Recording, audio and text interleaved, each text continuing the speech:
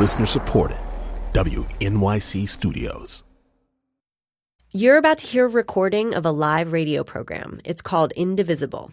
You can listen live and call in 4 nights a week on public radio stations around the country or at indivisibleradio.com. You can also join the conversation with hashtag IndivisibleRadio or leave us a voicemail at indivisibleradio.com. Subscribe now so you don't miss a thing. Okay, here's the show.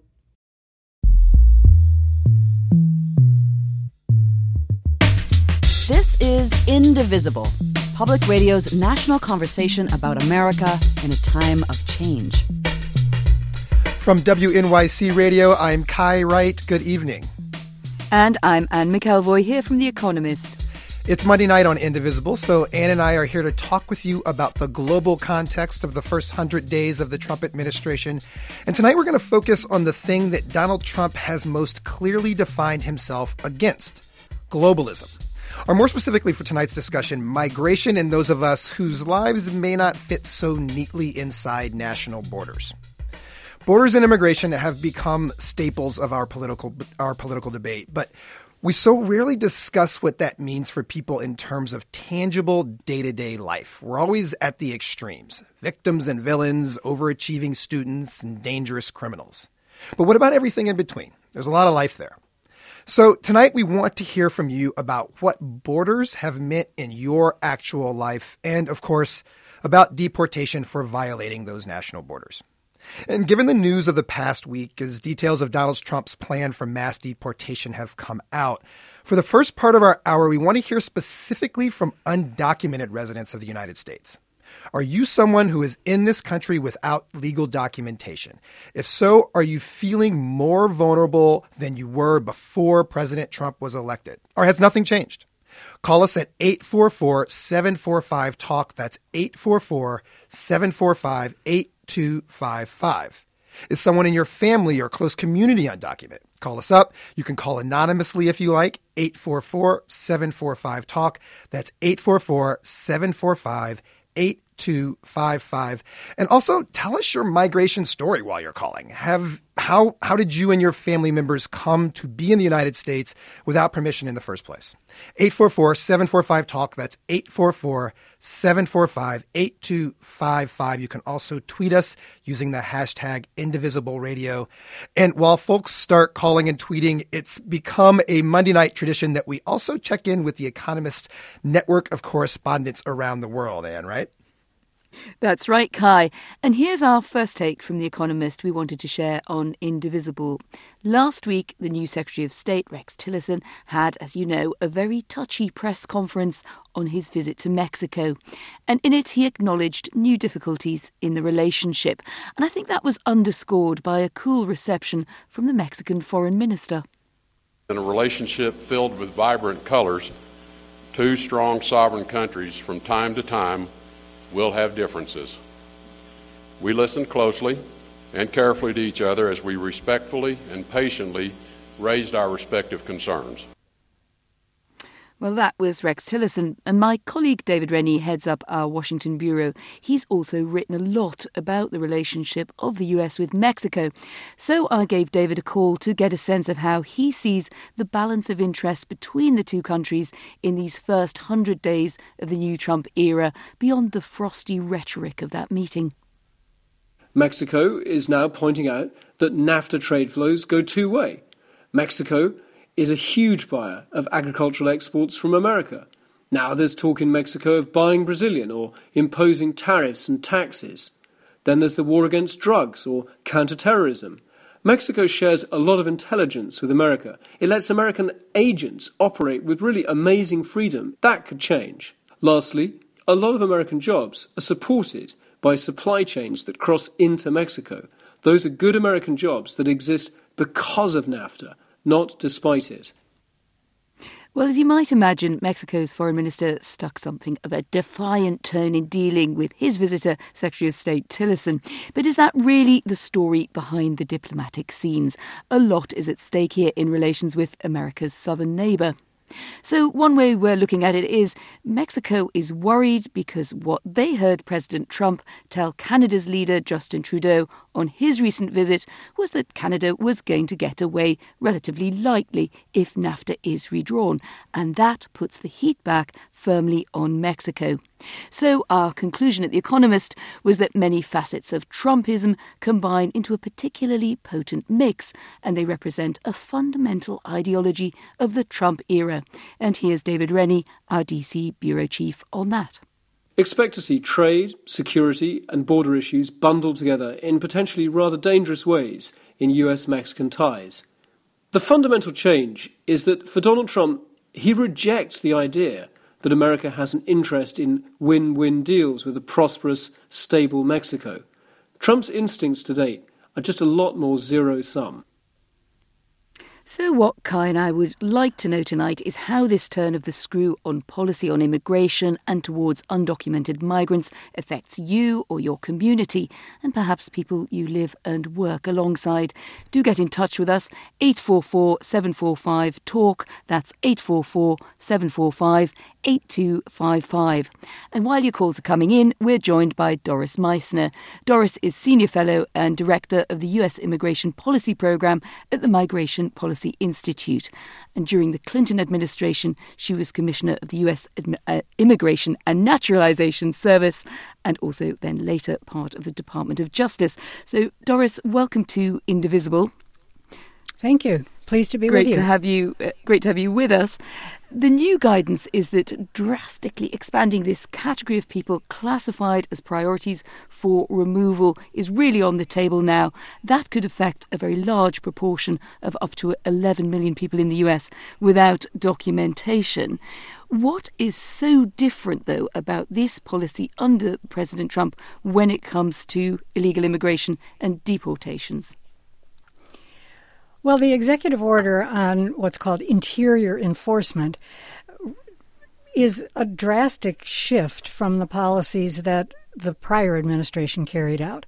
What the Trump policy says is that all of the 11 million people who are in the United States without legal status are subject to deportation, with the exception of one group, and that is the young people who have DACA status, the Dreamer group.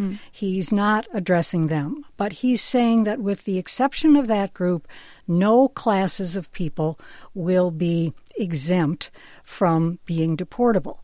Now, he says also that that effort at deportation must begin with people who are criminals who are convicted of crimes, but the list that is put forward in the executive order and in the guidance that came out just a week ago from the Department of Homeland Security creates very broad definitions for criminals. It starts out with people who are convicted of crimes, but it also notes that the next priority would be people who have been charged with crimes, people who have possibly chargeable crimes, people who, in the judgment of deportation officers, pose a public safety risk. So it opens up the categories of people very widely as compared with current practice, which has been to delineate specifically only the groups that are targeted for deportation, and those groups are very narrowly defined as convicted criminals and people who are a threat to national security. And there's clearly a greater elasticity, and I'm sure the Trump administration would say that's absolutely what was intended when they widened this definition.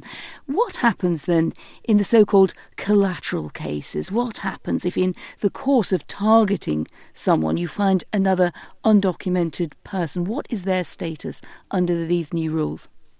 Well, their status is that they are subject to deportation because they have violated immigration law by being in the United States without a legal status. So they are subject to removal. Now, in the prior administration, under past practices, ICE officers, deportation officers, were restricted from arresting people who hadn't themselves been convicted of crimes or who hadn't recently crossed the border. The priority had been those convicted of crimes and those recently crossing the border. But now, as deportation officers go about their responsibilities, even when they're looking simply for convicted criminals, when they come across others who are in the category of illegal stay in the United States but haven't committed other crimes than violating the entry into the United States, they're subject to removal. And that's what's a major change. That's what is creating an enormous amount of fear and concern in immigrant communities. Do we know that? But at the same time, little delay across the Atlantic. At the same time, that is what is viewed by many enforcement officers and certainly by the by this new administration as what they call taking the shackles off in terms of enforcement responsibility. And how many people do you think this could affect? We see this 11 million figure bandied about. Some people say that's vastly overstated. But as you've made clear, the language is so wide and there's kind of vagueness about the way these orders have been written that just could lead to a very wide group being targets. Do we have any idea of the scale of that? Well, we've done numbers at the Migration Policy Institute of convicted criminals. It's a number that is in the range of about 800,000. So that's a large number of people, but it's also considerably less than 11 million people. I think that the way that we need to look at this is that it ultimately comes to a question of resources. The agency that's responsible for implementing this directive, ICE, right now probably can't scale up in numbers very much more than had been the case during the peak years of the Obama administration. And let's remember, the Obama administration deported more people, 2.7 million people over the course of its time of 8 years, the largest number of any administration historically. So in the course of 8 years, at the current resources, most likely ICE would be able to reach that kind of a number. But it will be unpredictable, so that the sense of who and the circumstances under which people would be subject to deportation, this order creates an entirely different psychology than the prior practices did. And this administration, of course, is talking about considerable resource infusions in order to bring those numbers up. They're talking about 10,000 additional ICE officers. The workforce now that does that work is about 5,000, between 5,000 and 6,000. So it's a very substantial increase. We'll have to see whether the Congress actually has the appetite to appropriate the money that would be required, and the recruitment and training of those people would take a number of years. We're going to get into the details of that a little bit later in the program as well. And, listeners out there, if we have any folks who are Border Patrol officers or ICE agents, we're going to ask to hear from you as well. Right now, we're taking calls from people who are in the country undocumented, without legal documentation, asking about your story. How has something changed for you since Trump's become president, and and what has been your migration story in the first place? Call us at 844-745-TALK. That's 844-745-8255. And I want to bring in some callers here now. Mario in Fayetteville, North Carolina. Hi, Mario. You're on the air. Yes, sir. Thanks for taking my call. Thanks for calling us up. What's your story, Mario? Well, I'm a retired veteran from the Army, and I'm living here right at the outskirts of Fayetteville, North Carolina, Fort Bragg.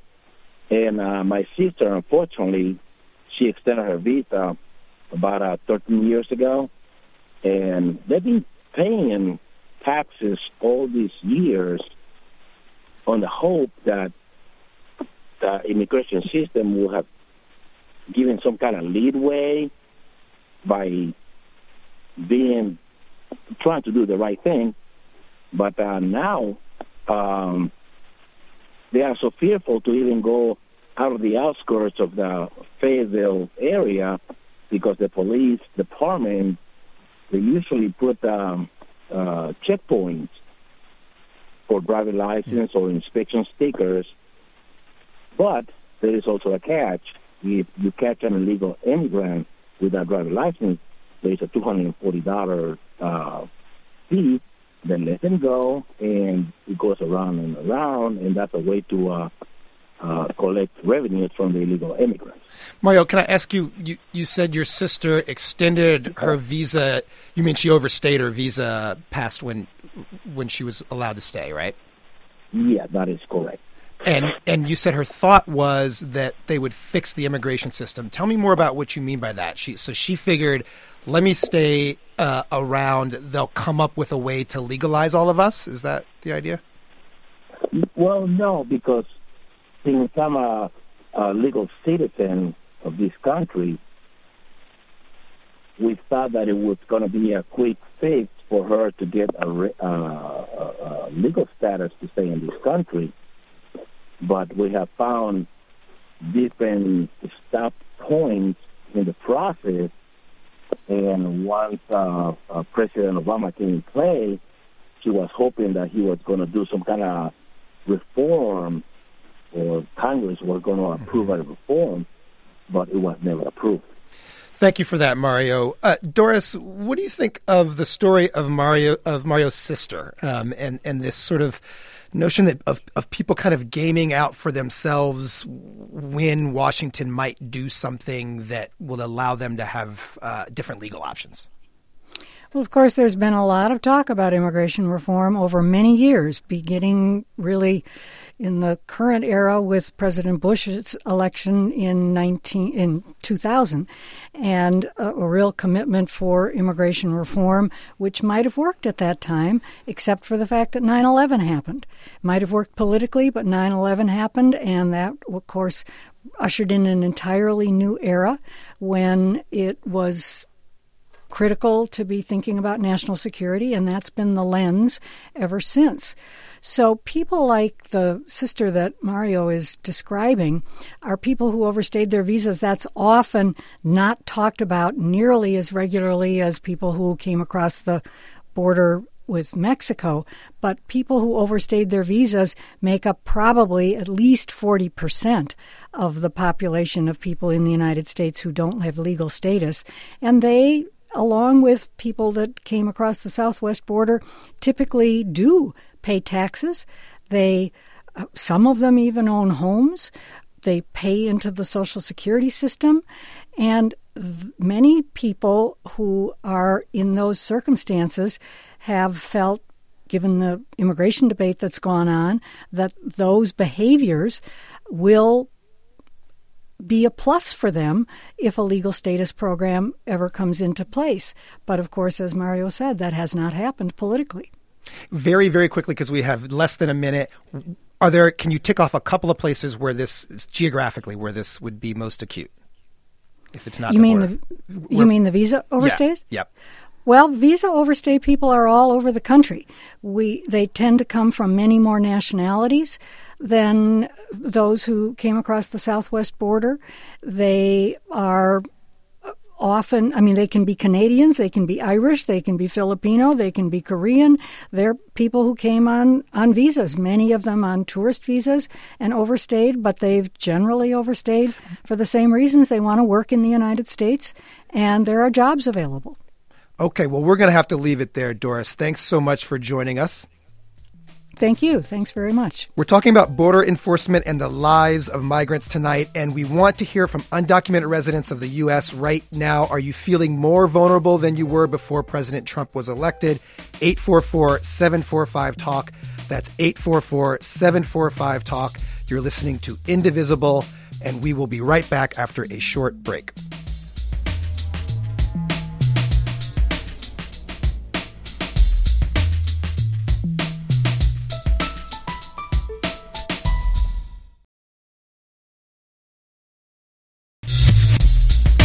This is Indivisible, Public Radio's national conversation about America in a time of change.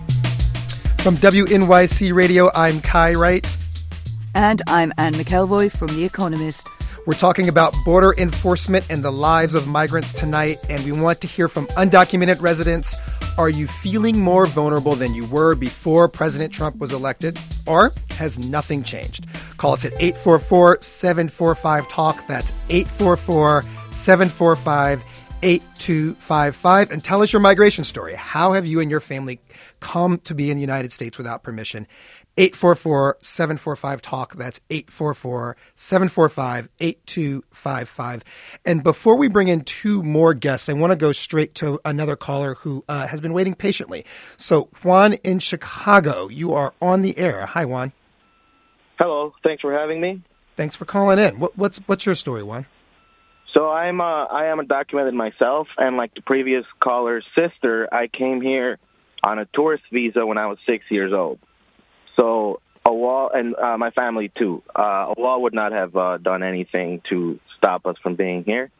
Regarding the central question, whether, it feels more vulnerable, I would say that absolutely it does. Even though things had calmed down after Trump was elected and he toned down that rhetoric about, deporting everybody, he took a little bit more chill. What makes it a little bit scary for people like me is the fact that sometimes we feel like Trump gets backed into a corner where he's being criticized nonstop over every single thing he does. And it's just like this fear that he's just going to blow up one day and be like, all right, you know what? If you're going to be acting like this, he's going to go nuclear and just like repeal DACA. So I'm on DACA right now. So to be clear, Juan, your concern is that you're poking the bear here, that that if we continue to hear protests and rage from him, that he's going to turn and make things a lot worse for you. Do I understand that? Yeah, I would say so. I mean, it's more than the protests. It's just like the country's very divided, and I do feel like there is a media bias against him that's not helping.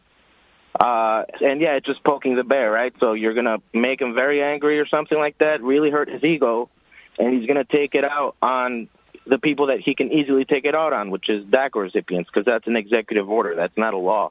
If tomorrow he wanted to, he could get a pen, sign it off and repeal it, right? Yep. Okay, well, thank you for that, Juan. That's an interesting thought, and I want to put that actually to two guests who are going to join us now. We are joined by Debbie Nathan, who is an investigative journalist who has been covering life on the U.S.-Mexico border for decades. She's now an investigator for the ACLU based in Brownsville, Texas. Debbie, welcome. Hi. And Cesar Vargas, who is co-director of the Dream Action Coalition and the first undocumented attorney in New York. He's been a leader in what's been called the Dreamer Movement and is himself enrolled in the Obama-era program Deferred Action for Childhood Arrivals, which is what Juan was just talking about for himself, and it exempts a select group of undocumented people from deportation. Cesar, welcome. Well, thank you so much for having me. Cesar, can I just immediately put to you what Juan just told us about his feeling that he's worried that we're all poking the bear by complaining about Donald Trump and that he might turn on people like him? Well, right now, there's no question that there is a climate of fear that's taking place. And there's two ways to look at this. One, there is definitely the divisive rhetoric that the president has deployed to talk about immigration, talk about immigrants, talk about, essentially American families, where many immigrant families are mixed status families. Either their spouses are U.S. citizens or children are U.S. citizens, and even veterans who have loved ones who are undocumented, and veterans who are themselves possible to deportation. So we have a very complicated aspect from that point of view. The other component that's the more complex that we are seeing this develop now is that many of these raids, these so-called raids, or many of these deportations that we have been seeing over the past few weeks, many of them were issued under the Obama administration. And many of this, ICE Immigration Customs Enforcement has rightfully, to some extent said that, this is something that they have already done before, which is true. They did this aggressively during the Obama administration. Now we are seeing a ramped up enforcement that that we're seeing where people are getting picked up in the courthouse, like in Texas, where we're seeing Dreamers without any type of criminal records being detained in Washington State. So, there is a complexity at this point we don't know. But what I do agree with Juan is that there is a genuine sense of concern, and even myself, my mother, who's undocumented as well, and she always has to checks on me now so often. I have to check on my mother. So that is something that's really happening right now. Cesar, let me, based on what you were just saying, let me play a clip for you guys. This is White House Press Secretary Sean Spicer explaining the new guidance last week, and presumably what the White House sees as different from the Obama era. So the president wanted to take the shackles off individuals in these agencies and say, you have a mission, there are laws that need to be followed, you should do your mission and follow the law. So, Debbie, what does that look like on the ground in a place like Brownsville, Texas, when they, quote, take the shackles off ICE and Border Patrol agents? What does that actually mean in people's lives? Yeah. Well, first of all, there's been an incredible amount of harsh enforcement down here for years. It goes back even before the Obama administration. Police agencies have special funds that they get from the feds to cooperate with, the Border Patrol under the rubric of fighting crime, but often they pretextually stop people and for, broken taillights, and they end up handing them to the Border Patrol. So, for a long time, people have lived with fear down here on the border. But since the election, the rhetoric is very, not just galling to people, but really frightening to people. And people are demoralized and they're scared. They're brave too. There are a lot of activists here on the border who, go to the legislature in Texas and try to keep these things from happening. But kids are coming home now from school. Again, these are mixed status families, as Mr. Vargas said. And they come home from school, and the first thing they do is run into the house to see if their mother is still there. And the mothers are not going out to buy food at the grocery stores because they're worried that they're going to be picked up. They don't take the kids for children exams at the doctor. They try to figure out if the kid is sick or just has a exam. People are in hiding out in areas that, I live in a county that's about 9 or 10% undocumented, and it's a county where 91% of the people are Mexican American. So the rhetoric, I've witnessed some of this rhetoric myself, and it actually goes back to before the election. I even heard from people back in September who'd been picked up by Border Patrol that they were taunting them about Donald Trump. I was at the Border Patrol agents. Yeah, Border Patrol agents taunting them. One woman said that these agents said to her, "So you know who the duck is?" And she's like, What do you mean? And this is in Spanish and English. She speaks Spanish, they speak English, but she's half understanding. The duck. No, the duck is? No. Like Donald, like the duck. And they're just going on, and then they finally say to her, "You'll know in November." Wow. And I heard Border Patrol agents at the bridge in Laredo a few weeks ago mocking people, and again, doing these little Donald Trump riffs. There just seems to be this sort of people, kids were bullied the day after the election, immediately after the election. Little kids were bullied down here, as they were in many, many places throughout the United States. But there is just a tremendous amount of anxiety here and fear, and it's very painful, really painful to see. I came down to work here a few months ago, 2 days before the election, thinking, that things would be pretty much like Obama. It would sort of, schlep along. And it is now just it's very frightening down here. And this is a community. It's a really nice day-to-day community. There are millions of people living on the border from California to the Gulf of Mexico on the southern border. Millions of people are going through this. I want to come back to that community idea here in a bit, but first let's get some callers, and let's go to Orlando in Norcross, Georgia. Orlando, welcome to Indivisible. You're on the air. Hi, it's nice to be with you. Nice to have you. Hi. Yeah, I am also on DACA, like a lot of the callers we've had so far. I was snuck in illegally as a child, as a baby, as an infant. I was only 6 months old. My family had a friend in Mexico who also had a child who was illegal, who was born in the United States, but they used his documents to get me over the border.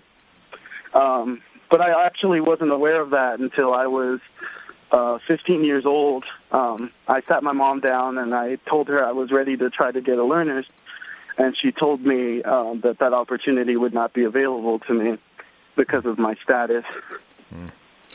And Cesar, can I get you to sort of chime in with Orlando here on this, because you also have this personal family story of this nature about this sort of learning your status thing.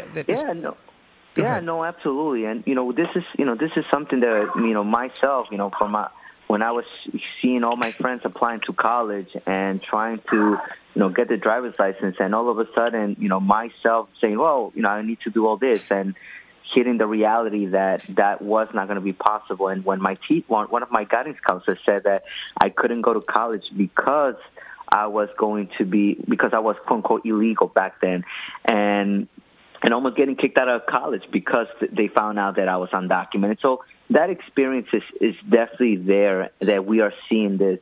But one of the things that we're seeing, and I guess this is where the United States, this nation has really turned its back on its own history.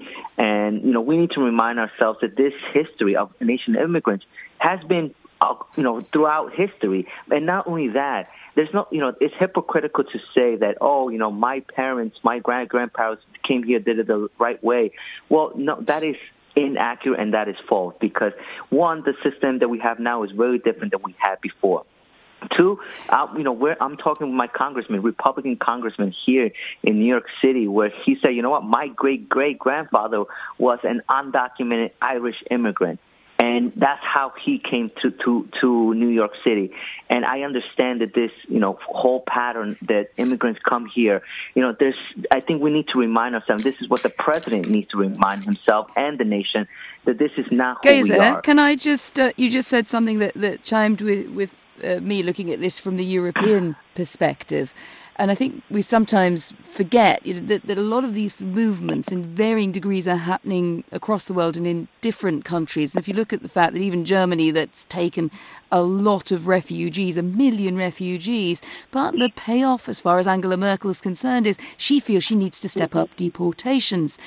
In Britain, after we're now in the process of leaving the European Union, we've got this question about who's going to stay and who's going to go.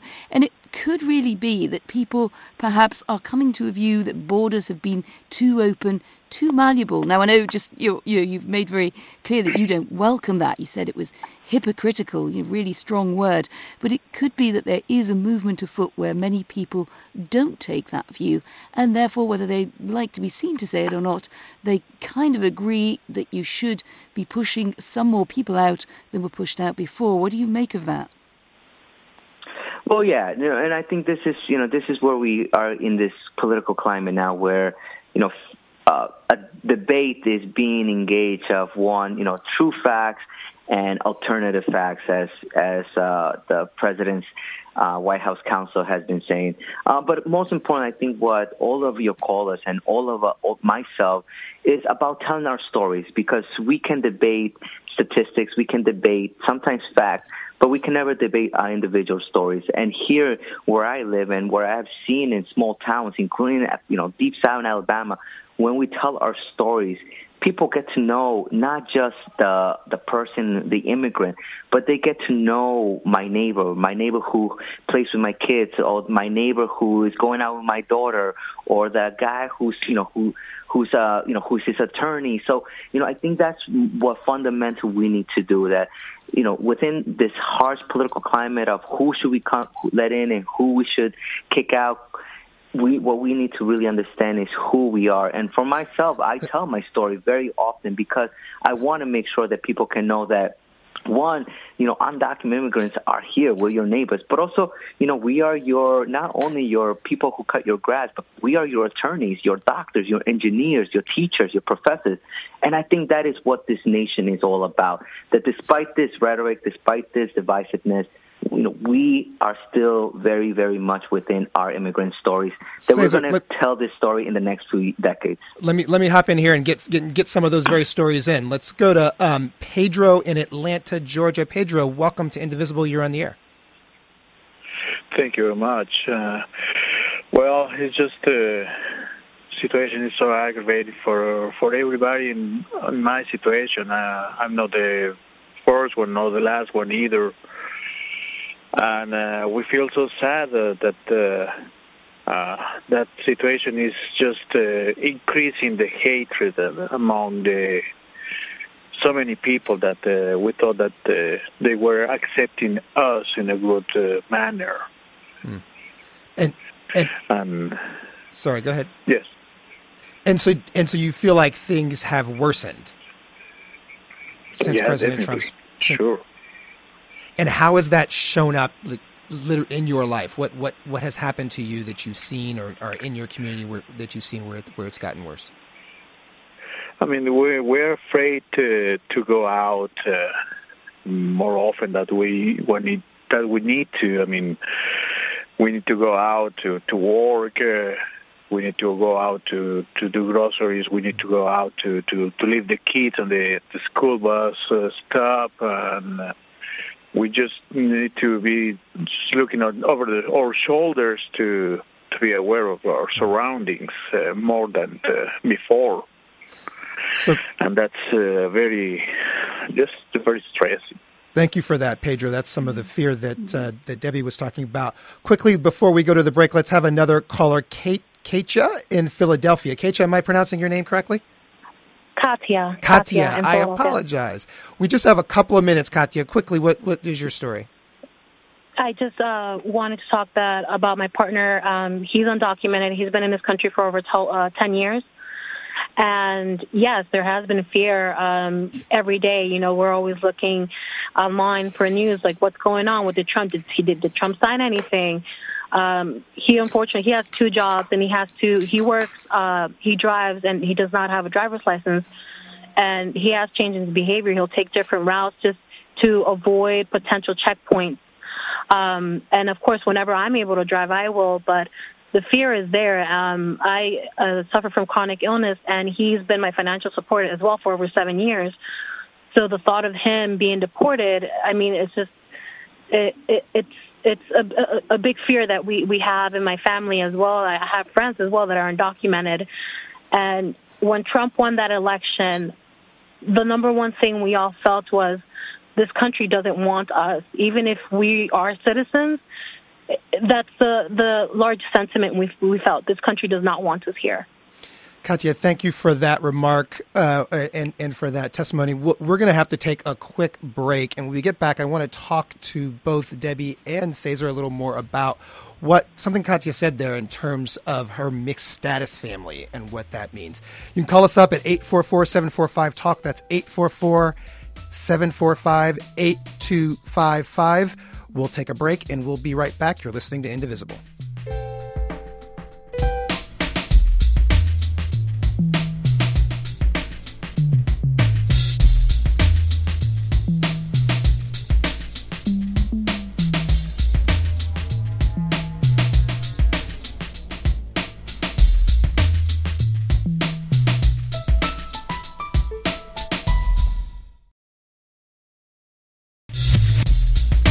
This is Indivisible, Public Radio's national conversation about America in a time of change. From WNYC Radio, I am Kai Wright. And I'm Anne McElvoy from The Economist. We're talking with journalist and ACLU investigator Debbie Nathan and immigrant rights advocate Cesar Vargas about borders and deportation and life in the Trump era for people who are in the country undocumented. And I want to just throw out something that our last caller before the break, Katya, said about she was somebody who is herself a citizen, I believe, and married to someone who is undocumented. His deportation would mean things for her financial life as he's her primary earner. Debbie, this idea of there's so much of our political debate about immigrants is rooted in this idea that there are good immigrants and there are bad immigrants. There are people who we want to keep, and there are people who are a burden to us and need to go. And I wonder about what that looks like from a real life perspective inside people's families. I think about my own family and friends. What do you think about that?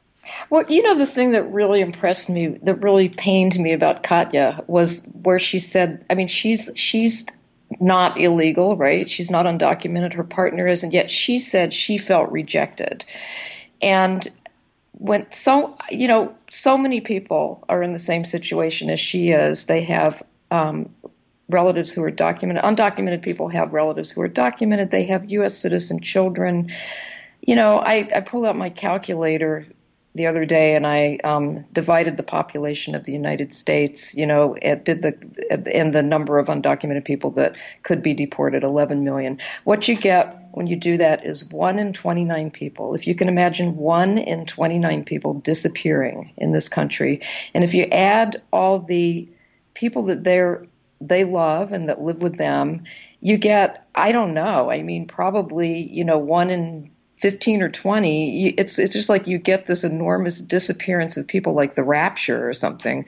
But what's even worse to me, and I see this here, is that feeling that Katya expressed among American children whose parents, they're worried that their parents are going to be deported, and they feel unwanted. They feel as unwanted as their parents do. I interviewed this lovely woman who has 2 children who are American. They're native-born Americans, and she's undocumented. She is a community volunteer. She organizes in her neighborhood to get street lights. She volunteers in her children's school several hours a week. And her little 5-year-old daughter said to her, I'll say it in Spanish and translate it. It was very interesting. She said, "Mommy, el presidente Trump no me quiere porque soy brown," which means President Trump doesn't love me because I'm brown. And the mother said, why did she say brown in English? It was just so intense because, and then she said to her father, he doesn't love you. She said, he loves you even less than he loves me, or he dislikes you even more than he dislikes me because you're darker than I am. Now, this is a U.S.-born child whose mother has already started to fill out a power of attorney to give custody to somebody else in case she gets deported. Those children will stay here if she gets deported. They are going to grow up, a generation of children are going to grow up into adults feeling that they don't belong here, and yet they're U.S. citizens, and that is not only painful, it's frightening. But let me ask both of you, what do you say to otherwise well-meaning people who say, well, okay, yeah, that's a sad story, but there are criminals and there are terrorists and there are real threats out there, and some of them are in our communities and they've got to be deported, and we've got to have a system for that. Yeah. Can I answer that? Yeah, hop in. Okay. First of all the statistics show that undocumented people have a lower crime rate than other people. And immigrants have a lower crime rate than people who aren't immigrants. But beyond that, people come over here and they contribute to the cultural, economic, and every other aspect of life in this country.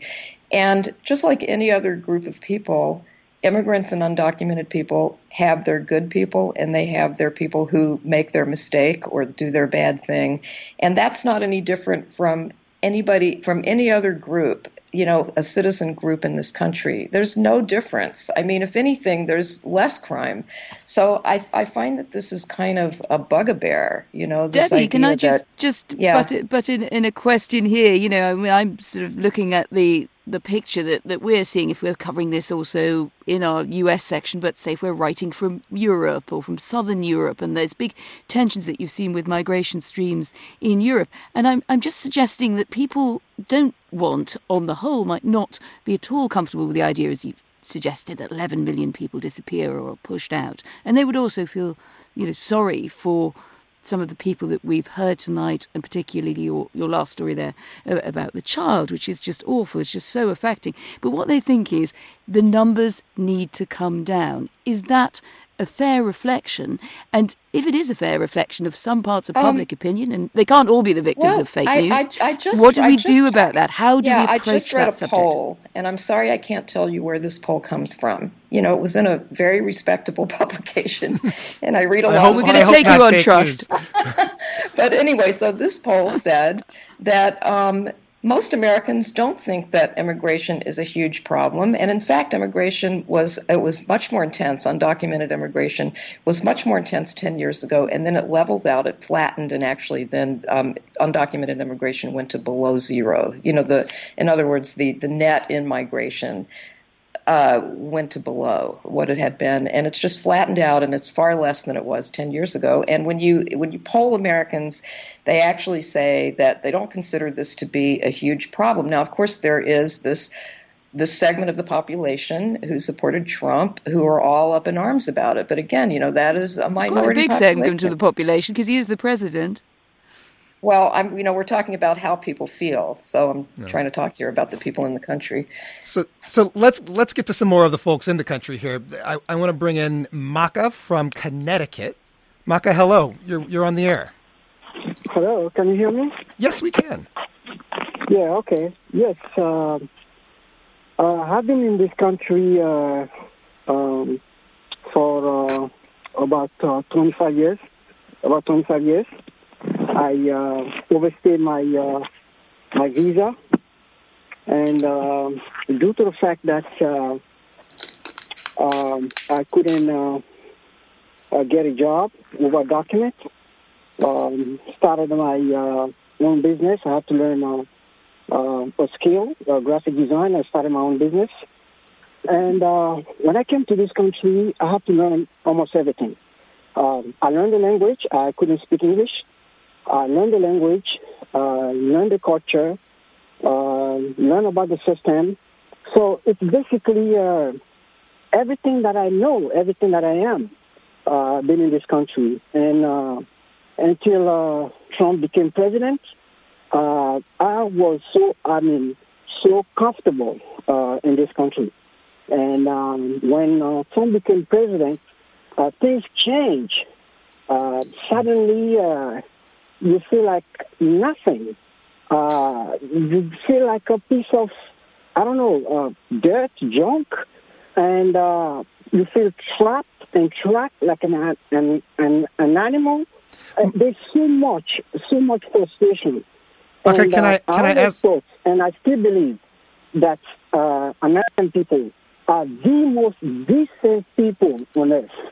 Wonderful people, but unfortunately, when you are in a situation like, facing what Trump is doing and the people supporting him, sometimes you start doubting, but, deep inside, I still believe there is hope that something will happen. Maka, can I ask, what have you changed anything in your life? You felt perfectly comfortable for 25 years. Everything. Every time you go out, you have to, look, behind and ahead and make sure that you don't fall into checkpoints. Every time you, even meeting the police on the road, you have the feeling that at any moment you won't be able to come back home or be with your family. It's so strange. And now there's one thing very important that I would like to say. You see, when the most important thing that we live with is hope for a better tomorrow, hope for a better future. So you work your life, you do everything around that tomorrow will be better. You'll be able to accomplish this and do that. But in this situation, you cannot even plan tomorrow. You don't even know what's going to happen tomorrow. So you're kind of stuck. It's even worse than being in a refugee camp. because at least over there they have hope that someday there will be somewhere it will be better. But here, suddenly you feel like your future, your hope is behind you. Okay, well, Maka, thank you for that. Thanks for calling and telling us about your experience. I want to add a tweet from Christopher, who asked, this is sort of along the lines of what Anne was pursuing, there has been no mention of the fact that all these illegal immigrants are breaking the law. Why? So, Cesar, can you speak to that, this idea that, well, it's a question of law and order. We're a country of laws. Maka and yourself and anyone else who's here undocumented, they're breaking the law, and it's that simple. And, I think that's exactly the point of why we're having this discussion, immigration. There's no dispute that, as a nation, we should use our power to keep us safe from those that threaten us harm. No question about that. But should we use that power and our taxes to detain and incarcerate a mother who is working just to give their sons a better life? So those are the questions that we need to really talk about. And yeah, it is unfair for people who have been waiting, years to try to come here to the U.S. But it's also unfair for people who have come here, risk their lives. My mother risked her life to give me a better life. And I can tell you this, if it was her choice to go through the process and actually come here with a visa and a plane, no question about it, of course. But we have a broken immigration system that does not allow people to come, quote unquote, legally. There is no system at this point which gives people the channels to apply to a visa. And, to those people who say, well, Donald Trump, is doing the right thing because, he was voted in to crack down on immigration. That is wrong because exit polls show that right after the election, 70% of people were primarily focused with the economy. It was like 10-20% of it were actually focused on immigration. And for myself, working for the Bernie Sanders campaign, I traveled to almost 41 states where I saw people, Republicans, Democrats, independents, you name it, Green Party, who their main priority was like, we need to focus on the economy. And frankly, Donald Trump played that messaging very well. But it wasn't about immigration. It wasn't about, we need to crack down immigration. We need to do this. That was secondary. And I think that's the main important that we need to focus. That, yes, we are a nation of laws, but we're also a nation of just and pragmatic laws. We cannot just function under a system that's almost 30, 40 years old. It's like still having a black and white television. No one has. So, I think that's what we need to understand when we're discussing this issue in a very, very humane way, but also in a very, as legal-wise, we need to really understand that, no, we don't have an immigration system that's working well for people that doesn't allow people to come the right way, quote unquote. And I think that is exactly what we need to focus on when we're discussing this issue. And there's going to be, we've talked a lot about undocumented immigration, but there is significant proposals before Congress that we are expecting about how to change the legal immigration system, and that would make it more difficult for families to come in. That is one of the proposals. Let me get another caller in here, Ninfa in Brownsville, Texas. Ninfa, hello. You're on the air. Hello. Can you hear me? Yes, we can. Thanks for calling in. Hi. Thank you for taking my call. Hi, Davey. I'm calling from Brownsville, Texas. I'm here illegally for 20 years. I came here like other people, to the American dream and everything. I came here because other people brought me here for their own gain, to put me to work for them and no pay and nothing. So somebody rescued me from that. And living in fear, it's the most terrifying thing. And especially here, there's a lot of tension. People don't know what's going to happen. If it's true, they're going to deport people or not. And when Trump won the election, my daughter is the one that was scared, not me. Because I know by being here, I broke the law. That's one thing. But other than that, I haven't done anything illegal. I heard your daughter in the background there. How old is she? Say that again? I thought I heard your daughter in the background there. How old is she? Yes. my daughter. She knows I'm on the radio, and she said, tell her mom, tell them that she's clearly going to be a great contributor in a few years. One of the things that struck me just listening to you talking now and to many of our callers is this theme of how many people expected borders to be porous or malleable across time, and they built life chances and life expectations and their hopes on that. And it does seem that this is perhaps a foundation of borders, Kai, that we've thought of as being much more solid, in fact, than it is, because if we look at the foundation of the European Union, it was very much about being able to move, being able to travel between countries. I thought all of that was over when the Berlin Wall fell, that I would be able to go anywhere in Europe. It wouldn't be a problem. And from what we're hearing, and people very much at the sharp and the sore end of it on the show tonight in America, but also in Europe, I think the times are changing.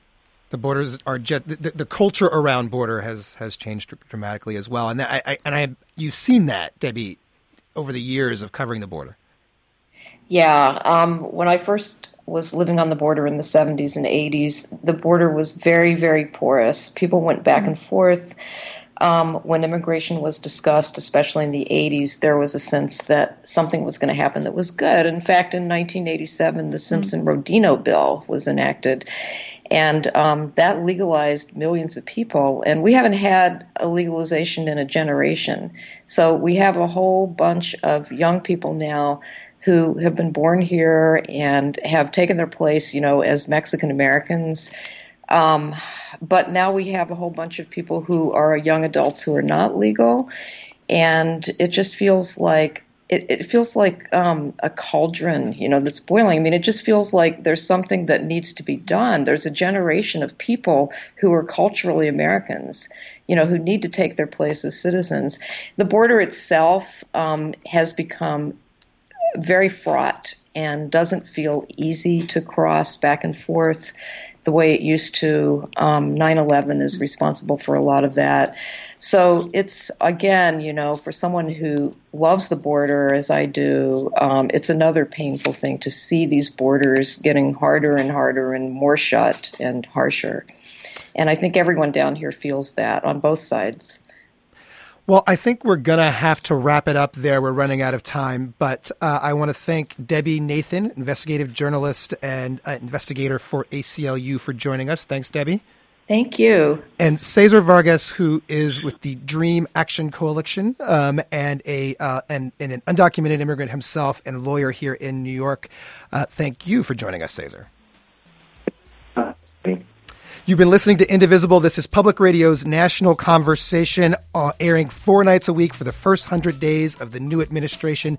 Tomorrow night, WNYC's Brian Lehrer will be hosting NPR special coverage before President Trump's address to a joint session of Congress. He'll be taking calls, and the phones will be open as usual, so call us up. I'm Kai Wright. And I'm Emma McElvoy. And we will talk to you next week.